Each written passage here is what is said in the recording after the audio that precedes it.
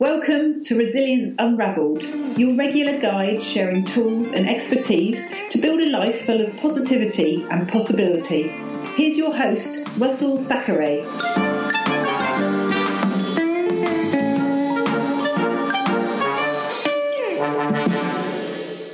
So today I'm very excited to be talking to Dr. Mark Changizi. And Mark and I have been trying to arrange a podcast session for a number of months, haven't we, Mark? That's right. And so where are you talking to us from today? Ohio, Columbus, Ohio. Oh, that's fantastic. It sounds very exotic. Sure. Let's imagine that. Yeah, okay. So, Mark, you've got a very, how would you describe yourself? How would you describe what you do? Well, I'm a bit of a theoretical cognitive scientist. So I'm a psychologist, cognitive scientist, neurobiologist, but I'm more of a theorist. My PhD is mathematics, and so I devise rigorous theories and then go setting about testing them empirically in some manner. And my focus is usually on evolution and evolutionary principles underlying why we are the way we are. Rather than the billiard balls that are bouncing in your brain, I'm more interested in why your brain is doing those kinds of things rather than some other kind of thing. Why we evolved to do the kinds of computations or have the kinds of eyes or body structures that we have. Wow. So how did you get into that discipline? Oh, well, I mean, if I look back at my high school essay, in the United States we write essays for college when you're still in high school, and my aim when I go back and read that was to answer the questions to the universe, which is something I was saying ever since I was little. But I wanted to eventually go study, at that time I was saying things like study consciousness and how a bunch of atoms can become conscious. I've never in fact worked on consciousness. It turns out it's a big morass trying to do that. But I was interested in the kinds of questions like neuroscience, understanding thinking. But I even wrote back in those old essays that for undergraduate and even for PhD, I didn't want to do those things. I needed to learn math and physics and computer science in order to have the foundations that I needed to study those kinds of questions. Right. So I first went into math and physics undergraduate and then a PhD in mathematics with the idea that those are the kinds of tools that you have to be a good theorist in cognitive science and neuroscience. Right. And so how does your professional development work? I mean, are you attached to a university? I mean, it sounds interesting, a different sort of direction to what I normally hear about. So I'm intrigued to know how you become a theorist. So after that, I postdoced at various neuroscience labs and was able to get to. I was at Duke and then I was at Caltech as a sort of a theoretical neuroscience fellow, and then I became a professor at RPI, Rensselaer University, which is up in upstate New York, as a cognitive science professor. And then eventually I started my own lab. The idea, I didn't want to beg for money from the government for grants anymore. And I decided with a colleague to start a research institute of my own and our own, funded by startup tech companies that come out of my research. So I have a medical device company that, roughly speaking, comes out of my research in color vision. The idea is paramedics or nurses wear these protective eyewear. They're just regular protective, no batteries or anything, but it enhances your ability to see veins. So I have intellectual property patents that come out of my research and sort of patents related to it that led to this company, and that's sort of the useful stuff that I do that now funds the basic research that I continue to do. So that must create quite an interesting and dynamic culture over there, the way the funding works. So you've got no central source of funding. You have to link it to some sort of commercial enterprise, do you? For me, that was much preferred to buy my intellectual freedom, because in university, you are stuck for the rest of your life begging for scouring the grant announcements, and then trying to convince yourself that what you do is what they're asking for, which it never is. And then you make up some story about how you're the right person for that. And it's not even what you'd even like to do. What you really were romantic about, you gave up long, long ago because you got into this grant game of keeping your existence in university by just finagling ways to get grant money into your lab. And so it's really a soul-killing, intellectually crushing environment that you're asked to fare. these days in academics, and I got sick of that kind of style, and so I wanted to buy my own intellectual freedom in the way that I did, which was my own route. So it must have been quite a risky sort of decision to sort of branch out in that direction, was it? Yeah, I wouldn't have done it 10 years earlier because so at least I had enough discoveries under my belt and enough books under my belt, so I felt comfortable to, when you're younger, you want to have a shingle, you want to have your address look sexy. You'd like to have a fancy name. You would like to have Dr. Mark Changizi, professor at such and such place, some fancy name. That's what you kind of want. And then later, maybe you have the guts to just put your own shingle up. It just has your own name, and it's just the name of our lab is 2AI Labs. But there's no inherent gravitas from it, other than anything that I and my colleague bring to it. Mm-hmm. So that's always a scary thing. But you're certainly not comfortable to do that when you're too early in your career. Yes. So I mean, you must have one of those continuing dilemmas about running an IP operation and how you protect your IP and how you sort of monetize IP. But so it seems interesting that you've gone into this way of VCs and medical devices. So is that an established route over there? Established for, I mean, there are in certain engineering fields. There's a culture where some significant fraction of the engineers at top universities will have some sort of startup company in conjunction with their professorial trajectory. In my own field of neuroscience, it's not part of the culture at all, or cognitive science or psychology, to do that. And I didn't try to do it in conjunction with maintaining my professor position. So as far as it's a rare thing. I know of some other colleagues that did this, and they were in cognitive science departments, but ultimately they were actually engineers to begin with. They were more AI sorts. So it's not your typical route. And a lot of people think that I was crazy. There's this idea that finally you get your tenure track job, you finally get tenure, you're at this dream job. Why would you ever leave it? But in reality, there's a lot more constraints and things to think about. And buying your intellectual freedom and having the ability to work on what you actually think is the most important job for you to work on, research-wise, it's very hard to continue that at even later stages of your career because of the kinds of cultural pressures that are inherent to being in a department and being at a university. So how do you manage the sort of cultural compromises you need to make between the academic world and the sort of highly, the sort of world of the VC? Because I mean, they're very different, aren't they? Well, in VC, we're actually we never took VC. We're trying to organically grow. So I haven't had to. If we ever took VC, they would put their hooks in me, all of the investors, and make me run around like a rabbit all over the country. Yeah. And probably I'd lose the ability to do the research. So my goal is to organically grow the company so that it funds the research, but it doesn't require so much of my time that my research career is over. So that's the fine line that I'm trying to walk.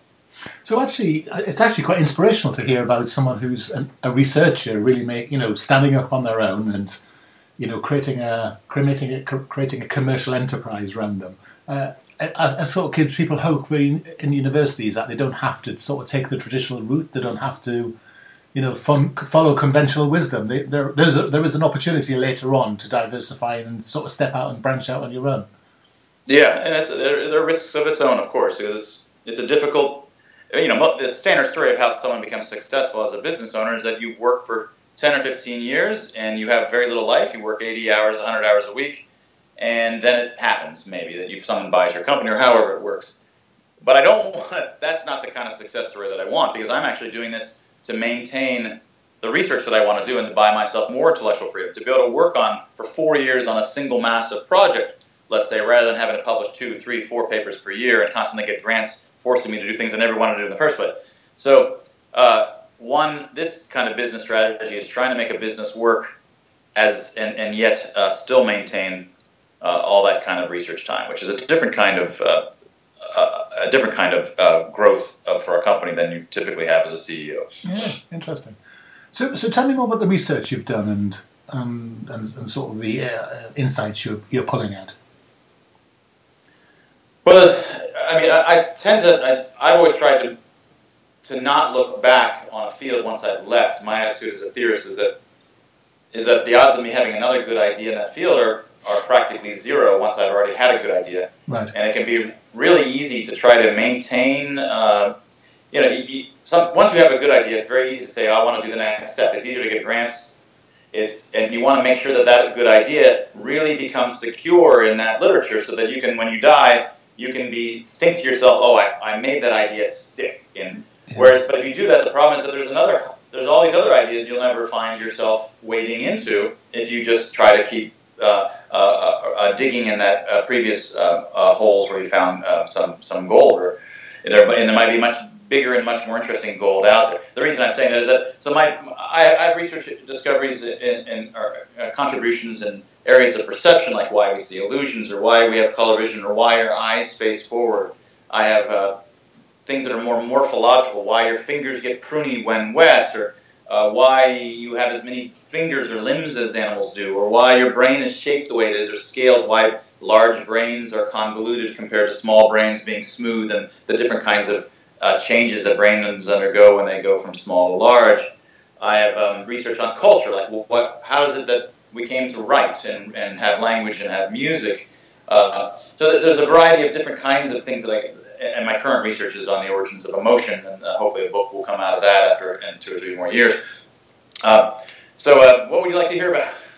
well, actually, I could be really trite here and say all of it, because it's all fascinating. But talk to me more about the colour vision. That's quite interesting, because I believe cats have black and white vision, and we have colour, don't we? Right. So what's that about then? So most mammals have 2 dimensions. They have black-white, but they also have blue-yellow. The average mammal then has sort of a 2-dimensional palette. Blue-yellow being opposites, sort of a one axis, and then a black-white grayscale axis. Then it's only some of us primates that have red-green vision, this 3rd dimension. Now, for 100 years, they had thought that maybe we primates have this 3rd dimension, so that we can find fruit in the forest or young leaves. It was eating related. And I argued that wasn't a very good argument on its face, because the kinds of variety of fruits and edible things for which you can distinguish,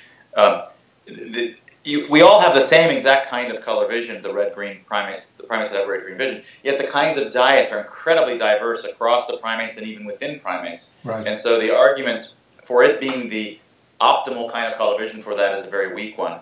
But it had occurred to me, that another thought was that color vision is actually for seeing health and emotions on bare skin, and it turns out that in order to see blushes and blanches and all of the color states that are on bare skin, as well as when you're able to see veins, for example, and all of the things that you see in the glow of youth, when we say that the beauty of skin, it's because you're really seeing through the transparent skin to the blood below. And in order to see one of the main signals that is going on with blood, which is how oxygenated your blood is, which is, imagine if you're ready to collapse because you've been running too hard or something like this, you're very deoxygenated. You're not getting good oxygen to your blood, and it's not being distributed around your body. Right. Then this is something that's visible to you. But in fact, it's only visible to you because you have eyes that are peculiarly optimized, a kind of color vision that's peculiarly designed to see oxygenation variations of the hemoglobin under the skin. And you can, in fact, show this. You can show that we have a really peculiar kind of color vision. Instead of having, like your cameras have 3 filters that for RGB, red, green, and blue. The blue filter's down low, and the green filter's sort of in the middle, and the red filter's up in the higher in the 600 wavelengths areas. And so it uniformly samples the spectrum in 3 different spots, and that's what you'd kind of expect. Birds and other vertebrates that are non-mammals that have actually 4 dimensions of color vision, they typically have their cones or their receptivities at 4 different parts of the spectrum, but they're uniformly distributed across the spectrum. What's peculiar about we primates, our red-green vision, is that whereas we had 2 cones before, 2 kinds of filters for absorbing light at different parts of the spectrum, the new filter, the new one that lets us see a 3rd one, is exactly next to one of the earlier ones. So we have one low one in the 400s, and then we have another one that's almost in the exact same receptivity it's sensitive to the same parts of the spectrum as the other one. They're not uniformly distributed at all. It's a terrible engineering design, except that it's not a terrible engineering design if what you're trying to see turns out to be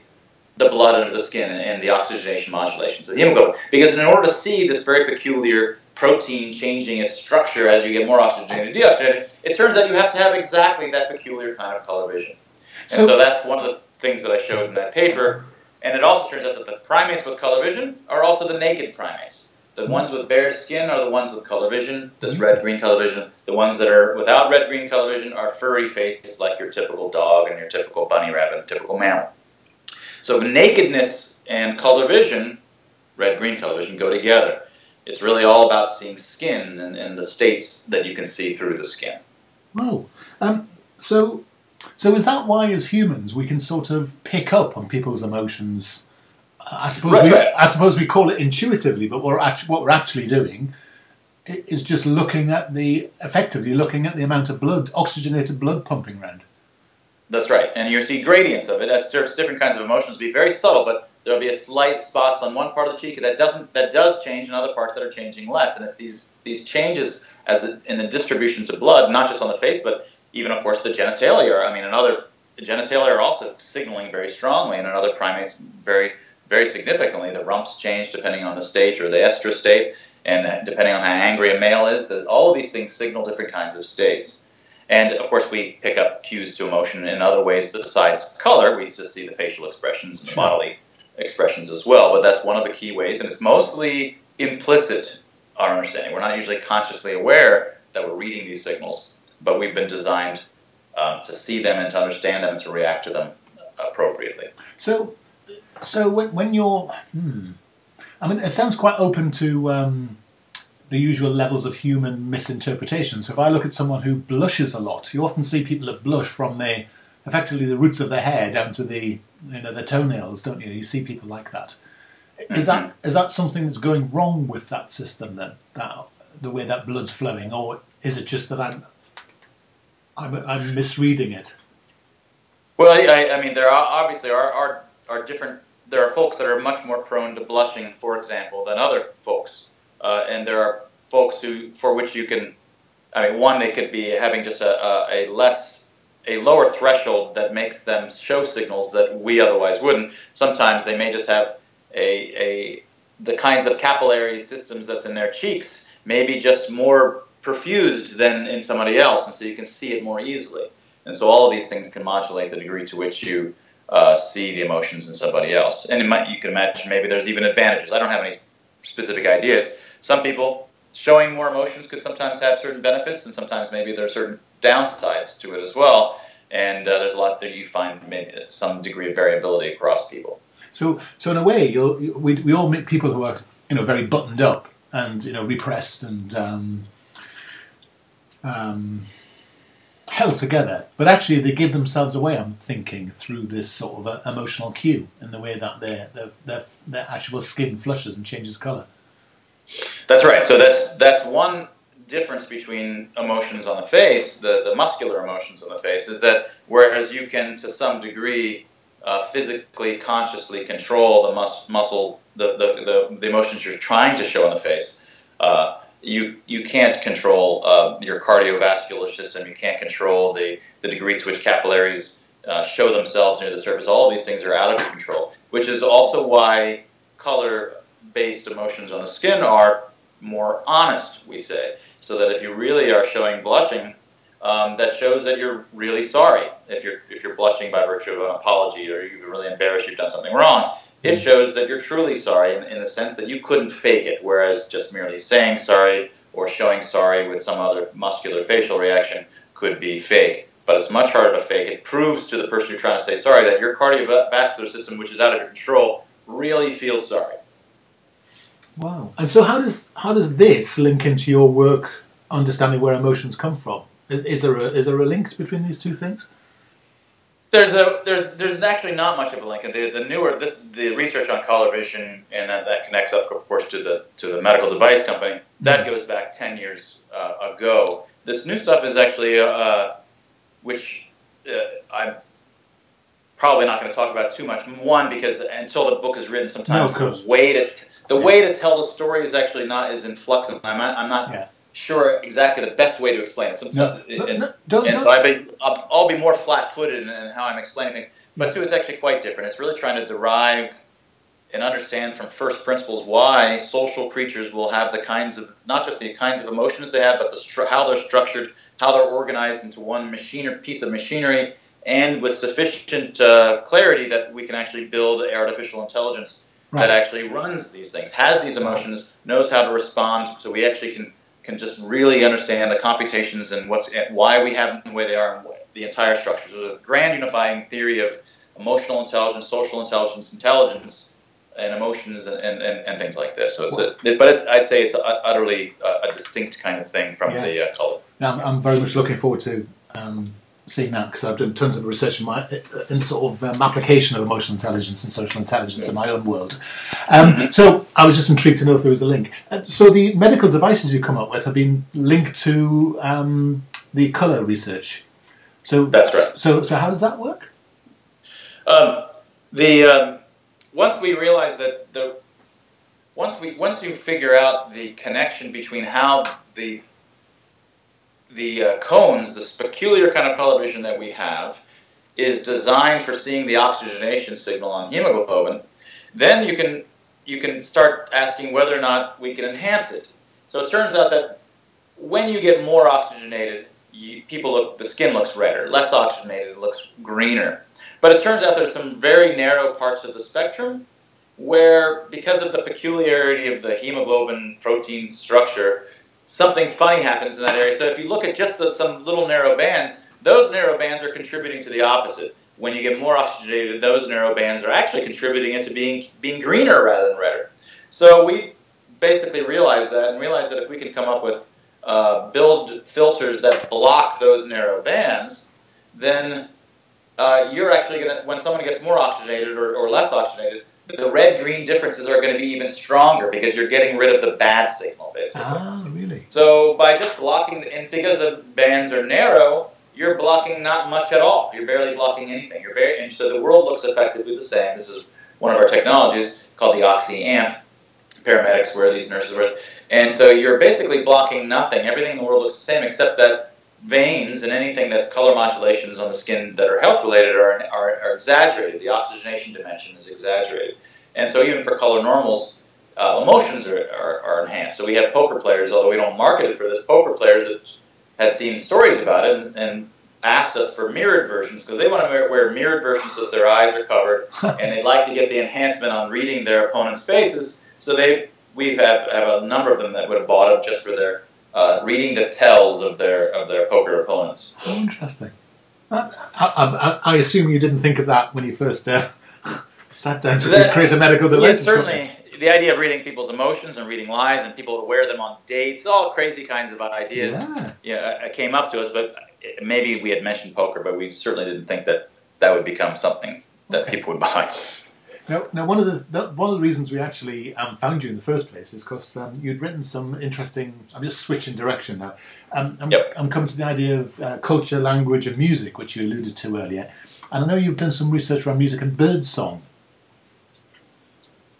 Yeah. Now, I've done some research on birdsong long ago that was unrelated to the music research. All right. And it was a. People often look at birdsong as an example of song, and I don't think it has anything to do with song, even a little, or even language and a little. And actually, one argument for that is that if you look at language-like things, then when you look at, so for example, if you look at how a small child uses language compared to a larger child who uses language, if a small child only has 10 words, then let's suppose he talks 100 sentences with his 10 words that he or she can do. But once the kid has 20 words, he does more than 200. He doesn't just double the number of sentences. He doesn't just have 200 sentences going from 100. He has disproportionately more because he uses those 20 in a combinatorial explosion way. And so that you can see by when you have more words in your language, you can have a combinatorial explosion. You don't just, when you double the number of words, you don't just double the number of sentences, you much more than double. because you use them combinatorially. But what you find in birds is that when you look across birds, and the data, this is from 10, 12 years ago, the data set that I was able to pull together, when you look at birds, if you have birds that have 10 times the number of words, or these are called syllables, sort of bird basic kind of, the ones that have more syllable types in the repertoire, and then they have the number of different songs that they can build out of those. The birds that have more words ended up with proportionately more sentences. So whenever you double the number of words, you double the number of sentences, which meant that they weren't, in fact, using their words combinatorially. It was just, it's like just having canned sentences, just sentences which are always just like certain sentences we have in English are not really combinatorial, like they're just phrases that we say that happen to have multiple words in it, but we treat it like a single entity. So nothing's coming to mind right when I say that at the moment. It's it's like some of those default phrases on your iPhone. Yeah, default phrases that have that are just used as we just say all the time. So that's what birds are like. So that was that's one of many kinds of arguments that bird song is a misnomer, and I don't think anyone was trying to make a big, strong theoretical claim when they started calling them bird song. But somehow by naming them that, they ended up often being thought of in light of, or as an analogy with our kinds of music or our kinds of language, and I don't think there's anything similar about that at all. But you're saying there's something significant about the fact that we have music at all. Yeah, so music is an entirely, and language is different kinds of things altogether. But before I mention music, it might make more sense, a similar kind of story for how we came to have music is also for how we came to have writing and reading. Right. And the reason I think it's somewhat simpler to start there. And we read incredibly well. Most of us read more than we listen to words this day and age.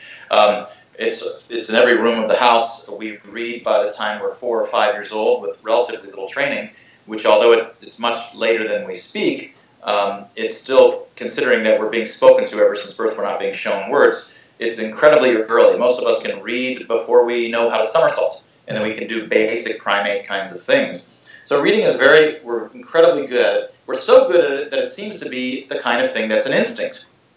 If aliens were to look down at us, they'd imagine, it has all the hallmarks of instinct, and something that we've evolved over evolutionary epochs to have parts of our brain which are designed for reading and writing. Really? But of course, aliens might think so until they study this further, because we know, of course, we didn't evolve to read and write. Writing is much too recent. It's only several thousand years old, and for most of our lineages ourselves, we can go back to grandparents or great-grandparents 2 or 3 generations back, and they were all illiterate. Yeah. Most of the time that writing has been around, nearly nobody, nevertheless, could read, except for some small number of accountants and bards or something like this. So it has had no evolutionary effect on our brains. Our brains are our same illiterate ancestral brains that we've always had. So how is it that we can read and read so well that it seems like we're having instinct? And the argument is that once culture got up and running and trying to build writing systems for us, then culture was able to design writing systems that are good for our brains. And what kinds of writing systems would be good for our brains? What are our brains good at seeing and processing? Well, they're good at seeing and visually processing natural scenes. And what are in natural scenes? Well, there's all these 3-dimensional objects, the opaque objects just strewn around your environment. And it turns out that 3-dimensional objects strewn around your environment have certain kinds of ways that the contours intersect one another. Like L-junctions is one case where just 2 contours out there intersect at their corners, at their tips. Right. And if you look around the room, you'll see a lot of L's. T-junctions are where one contour goes behind another contour. And that happens whenever objects are in front of other objects. Right. X-junctions, actually, where 2 contours cross, are actually very rare. Remember, contours are always at the edge of an object, and so to get a real X-junction, you need actually something like partial transparency. So you're looking at things that are partially transparent in front of other partial transparent things, and you can get X-junctions, but it's very rare, in fact. And so I was able to characterize, those are the cases of just 2 junctions, and the kinds of cases of 2 junctions, 2 contours that make a junction. What if you allow yourself 3 contours, like Y-junctions, where you have 3 intersecting at a point, or Z-junctions, or Ks, and you can characterize 32 of these different kinds of junctions. And it turns out that some of these kinds of configurations of contours you can show in a variety of ways they happen in nature, and some of the kinds don't happen in nature. But all of these kinds you can perfectly well write. You can rewrite them with your hands. But what we find is that the ones that happen in nature, and the more commonly they happen in nature, in natural scenes, are the ones that we find more commonly across writing systems. Because these are exactly the ones that happen commonly in nature that you should have visual brain regions that are good at processing. Yeah. If they don't happen in nature, your brain's going to be bad at processing it because it had never any good reason to process it. Yeah. So the argument is that the writing systems are shaped to look like nature because that's what we're good at processing. And that's how culture harnesses a brain that's illiterate and turns it into a literate brain by changing writing to be something that it's good at processing.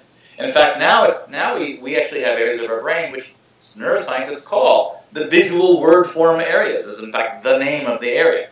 Wow. Because they're so specialized at recognizing words that they've decided to call it that. Of course, they're not confused into thinking that it actually evolved over evolutionary epochs to recognize words. It's just, but you can imagine aliens being confused for again the same reason. So, it's a case of harnessing, a case of culture bending over and being engineered by a noted designer in particular to shape these things to harness our brains so that it converts those mechanisms into doing a new kind of task that it wasn't originally planned for. Wow. So that makes a lot of sense. So how does music fit in then? So music and speech have similar stories. So the case for speech is just a much older case of harnessing.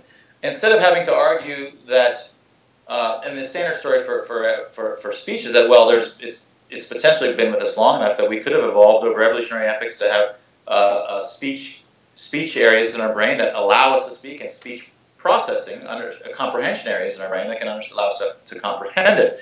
But once you see how the story works for writing, and you say, wait a second, in a much shorter period of time, in just several hundreds and hundreds of years, we could have writing systems that figured out how to shape themselves to be well-formed so that they can harness our brains. Well, we've had potentially hundreds of thousands of years for spoken language systems to shape themselves, the sounds that they are, to be well fit to our brains. In this case, rather than it being about seeing three-dimensional objects in the world, it's about recognizing auditory events. All of us mammals and many of these kinds of, all the kinds of animals in terrestrial environments are good at recognizing the kinds of sounds that occur there. And sounds are built out of certain kinds of structures, and you can work out what I do in my book, Harnessed, is work out the kinds of sounds that occur within object events. Like, for example, they're built out of hits. Most objects are solid objects in our world, and they can hit each other. Or one object can slide along another one. And whenever an object hits or slides, the objects vibrate, or they ring. Those are the three basic atoms of sounds in our environment. And in fact, they already align with the three basic atoms that we find in language, which hits just sound like plosives, like p, k, t. Slides sound like fricatives. And rings, which is what happens when any object hits anything, they vibrate, sound like vowels and the other, what we call sonorants, like wa, ya, and any of the kinds of more complicated vowel sounds that themselves change as you say them. So, but it's not just those three atoms that align between the sort of solid objects and the phonemes or the language world, but then you can start saying, well, in fact, most events don't start with a vowel, they start with a sonorant, they start with a hit or a slide, because that's what causes the rings happen after hits or slides. And which is also why we find in languages that the basic thing of a syllable is ba, or pa, or sha. It's not, the basic sound in language is not ab or yad, and the other way around. It could easily be that way. But those sound like backwards events. They sound like, when you play something backwards, it sounds like yap, yap, yip, yeah, yap. That's right. That's backwards sounding things. That's not real life. Yeah. And we don't like our syllables that we build words out of to sound like that. Why? Because our brains are not good at that. They could be good for that if they had evolved in a world like that, but they're not. And they're not because of the way the natural auditory environment, natural events occur. So that's just the beginnings of the story for how language, spoken language, harnesses our auditory recognition event system. So, Mark, I'm having thousands of ideas here. So, is this why? It's two questions. So, is this why older classical music like Haydn and Mozart and Beethoven sounds so easy on the ear? Because actually, it's using these sorts of patterns, whereas polyphonic music, so more modern weird music, sounds peculiar because it's not using those logical sounds in the sort of more traditional way, the more obvious way. Well, yeah. So I was building slowly up to from writing systems to the auditory case of spoken language, and then into the music, which is different than language. There are some similarities only to the extent that language often has a prosody to it. That when you're speaking, your voice goes up and down, and when you ask a question, you might say, "Are you going to go over there?" And the person says, "Yes, I'm going to go over there." Sort of ending, the rises in how the intonation goes up and down. But other than that, language and music are very different stories. And the story of music, I argue in that same book, Harnessed, is, and it was a struggle for me actually for a while, because I had already worked out the stories and the research for writing and for speech language. And the question was, what else do we use our auditory systems for besides listening to people talking to us? And of course we use it for hearing sounds in the world, but I had not really sat down and become very grasshopper, like in a karate way, like listen, grasshopper, to the sounds around you. Yes. To realize, of course, none of the other animals that have auditory systems have, language, and of course they're using it for the natural environment. And but the main thing that led me to the following idea was that music is incredibly evocative in a way that language is not. Language can sometimes sound interesting, but we're not going to listen to it all day. Most people are happy to listen to music 24/7 if they could. They have it on in their car. They have it on in their ears while they work. They have it while they're working out. They just have it constantly with them, and it's evocative. It can make you cry. It can make you move to it. Typically, the kinds of stimuli, whether they're visual stimuli or auditory, that have that kind of effect on you are usually the sounds of other humans. It's not the sounds of horses that you want to listen to. It's not the sounds the things that are most evocative to any creature are other creatures of the same species. Yeah. They're the ones that usually that you're going to have the greatest evocative response to. So in what way could music in fact be the sounds of people? Well, in fact, the idea is an old idea going back to the Greeks, and it's not really my idea, the basic point here, and it's been thought of many times, that music sounds like movement. And it's long been thought that music sounds like movement. And sometimes it's more of a metaphor, and you're not even sure exactly who's moving and what's moving. But people have also thought, well, could it be sounds of a person moving? So what I do in the book is go step by step and show what kinds of sounds do humans in fact make when you move, working it out in detail. You have, of course, footsteps, which provides a beat. You have time-locked rhythmic things that occur with those footsteps, depending on the kind of gait that you have and the way that your arms are swinging, the kinds of sounds that your body makes when they move. And these are all rhythmic aspects, like the rhythm relative to that basic beat. You have loudness modulations, depending upon mostly about how close you are to the other person. So if you're a listener, as the person gets closer, they're much louder, and as they go far away, they're much less loud. And you also have pitch modulations. That is, they go higher, and it's much more subtle than what I just did, but for a person moving. But these are Doppler pitches. When a train goes directly toward you, it's high pitch. Yes. When it moves away, it's low pitch. Yeah. And these things happen in the natural environment as well. And so the meaning of pitch is very often, what it means is the direction of the mover relative to you. Higher pitch meaning more directed toward you, and lower pitch meaning more directed away from you. And you hear this all the time. For example, if you're walking on the street, imagine you're walking and the cars are coming behind you, so you're not even looking at them, and you're walking on the curb. And the cars are passing you. They're 1 meter away from you that they're passing. Yeah. And their sound, the loudness of the car is perfectly consistent with it being about to crash into you. Yes. Because it gets very, very, very loud. But what's the reason you're not even slightly afraid is because the pitch is going like this. Yeah. If ever, and that's because it's passing by you, and you hear that you're not consciously thinking about it, but if ever you were to hear and it just, or now it's veering towards you in that case. It actually is, oh, I like the look of this guy, I'm going to get more points if I run over this guy. That's very different. You would hop out of the way. Yeah. But you're so good at reading the pitches that you don't even notice that you were doing that. So pitch is a cue to the direction. And so what I argue and show is you can say, well, here's when people are moving, they typically move this fast or this tempo. And so, and do you find that music tends to have tempos in the same speed as human range?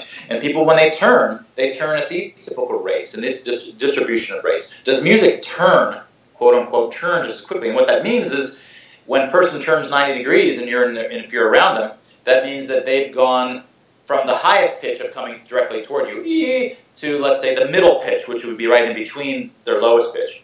So you can actually talk about what it means for a music to turn, and you can actually ask, is music turning at the same angular rates that people are? And you can do this over and over again. There's like 60 or 70 of these different kinds of regularities that you can show that humans make. And do you find the equivalent regularity, once you understand what that means musically or sound-wise, do you find that when you look across lots of data across music? And over and over again, you find that these peculiar regularities, you find that at the signature of human walking and human movement are found in the structure of music. The idea being that composers, even though they don't consciously think about it like this, they feel in their bones that this feels like an interesting story. It's a story of a person moving around you, approaching you, moving away, dancing toward you again, evocatively, and then getting angry and moving away. All of these things, they're not consciously thinking about it as a person, but it evokes their lower auditory recognition system, but it's their auditory human emotion recognition system. It's their human behavior recognition system. And that's what they're utilizing when they're good composers, and that's why it feels good to them, and that's why it feels good to us, because it really is a story about a human, an evocative mover in your midst. And this is why, and also why we dance to it. Why does choreography want to put people moving to music rather than books falling off shelves or water jiggling or jello jiggling or any number of billions of other things you can do? 99% of the time it's people moving to music when they build a video. And it's so obvious in that case. Well, it's because music is really about a person moving. That's what it is. But it's done at the level that your lower auditory system understands, and you're not necessarily consciously aware of it. So there's something that taps into the sort of fundamental nature of being human then in music. That's right. The music for a dog could have some similarities. So, for example, the pitch modulations over time could have some similar, like dogs might approach other dogs and they go away and they come back again. There's going to be some similarities, but they're going to have different beats because they're quadrupeds, not bipeds. They're going to have, and of course, they've got a much more complicated gait. They have different gaits as well. You can imagine this for dogs. You might have starting from, I don't know, it's probably more complicated than the choices that we have between 3/4 time and 4/4 time, because they can suddenly go from a trot to a whatever the other, to a gallop and all the kinds of equivalent things, which would have a very different feel to it. And their gaits are going to be at much faster rates. And so what music would be for dogs, were dogs to get culture up and running well enough that it could design music for dogs over time that was really optimized for the brain, would be highly different than it is for us, for example. So I'm resisting the urge to ask if dog music's written by Johann Sebastian Bach, so I shan't say that. So when we're thinking about some of the music that's written for people who are stressed, and talk about this idea of linking music and stress together so stress reduction can happen. So that's a thing. That's actually genuinely, evidentially sort of provable, I suppose, that those two things can be linked together, music and stress reduction. There's a startup company and I know the fellows involved in this, and they've been around for a while. And I tried to they came at it from an angle that was quite different from my own, and I was trying to get them more up to speed on the way I think about music, because I thought it could really help them. Yes. At having a more theoretically driven way of composing music that would be stress reducing, rather than I think they were more using a typical composer's way, or a more inspired, more inspirational way rather than theoretical. But yeah, you can I mean, we know that you can make you recognize an angry walk. You can recognize a sad walk. You can recognize a happy walk. these are well characterized. The gaits have particular characteristics to the way that the footsteps land, and then you can recognize it, as well as not to mention the way that the sequence of behaviors that they do, not just the individual footsteps, but the sequence of things that they do around you, which are more complicated for scientists to understand, are, I'm sure, well understood by your brain. You can tell when they're huffing and puffing around the house as opposed to whether they're floating around because they're they're just really happy. And these things then can be put into music in the right doses, in the right way, to make you more stressed, like certain kinds of music like to do. And it's sort of, young kids are banging their heads to it, and in other ways, at the right doses, to try to calm you down. Wow. I'm having more ideas here, and I definitely want to talk to you about something else outside of this podcast, which would be interesting. I'm conscious of your time, Mark. I've just noticed. Sorry, I thought we'd been chatting for 5 minutes. I just realised we've been going for 45. It's just time's just flown. If someone wants to read some of this work of yours, where should they look? Is it Amazon for Harnessed? Is that the best place to get that book? The two previous books, I've got 3 books at Amazon. The last one was Harnessed, on the origins of music and language, and the one before that was Vision Revolution, which is on color and why your eyes face forward, and where the writing systems and why we see illusions and things like that. Mark, it's been an absolute pleasure to talk to you, and I've got so many thousands of ideas and things to ask you, which we just don't have time to do today. But you've really brought the sort of subject to life, and you've answered for me one of the fundamental questions: why we are so. I mean, why music is good for us almost. It's like a form of medicine, isn't it? Because actually it's part of, we are part of music, and it's part of us in a way. And I don't without getting too spiritual about it, but it's a fundamental part of the human condition, isn't it? It's become. I mean, obviously, it's not fundamental in the one sense of it being a product of evolution, but it's this. Instead, it's a product of cultural evolution, shaping this weird, incredibly designed invention to wrap around our evolved minds and fit it perfectly. Right. Wow. I'm off to buy Harnessed. It was great talking to you, Russell. And I encourage everybody else to do. Mark, you've been a really inspirational and fascinating guest, and I've learned so much, and I think it's been superb. So thank you so much for your time with us today, and really appreciate all you've said and done for us. Thank you. Take care. Bye-bye. Thanks for listening today. I hope we really got some value from that. I certainly enjoyed it myself.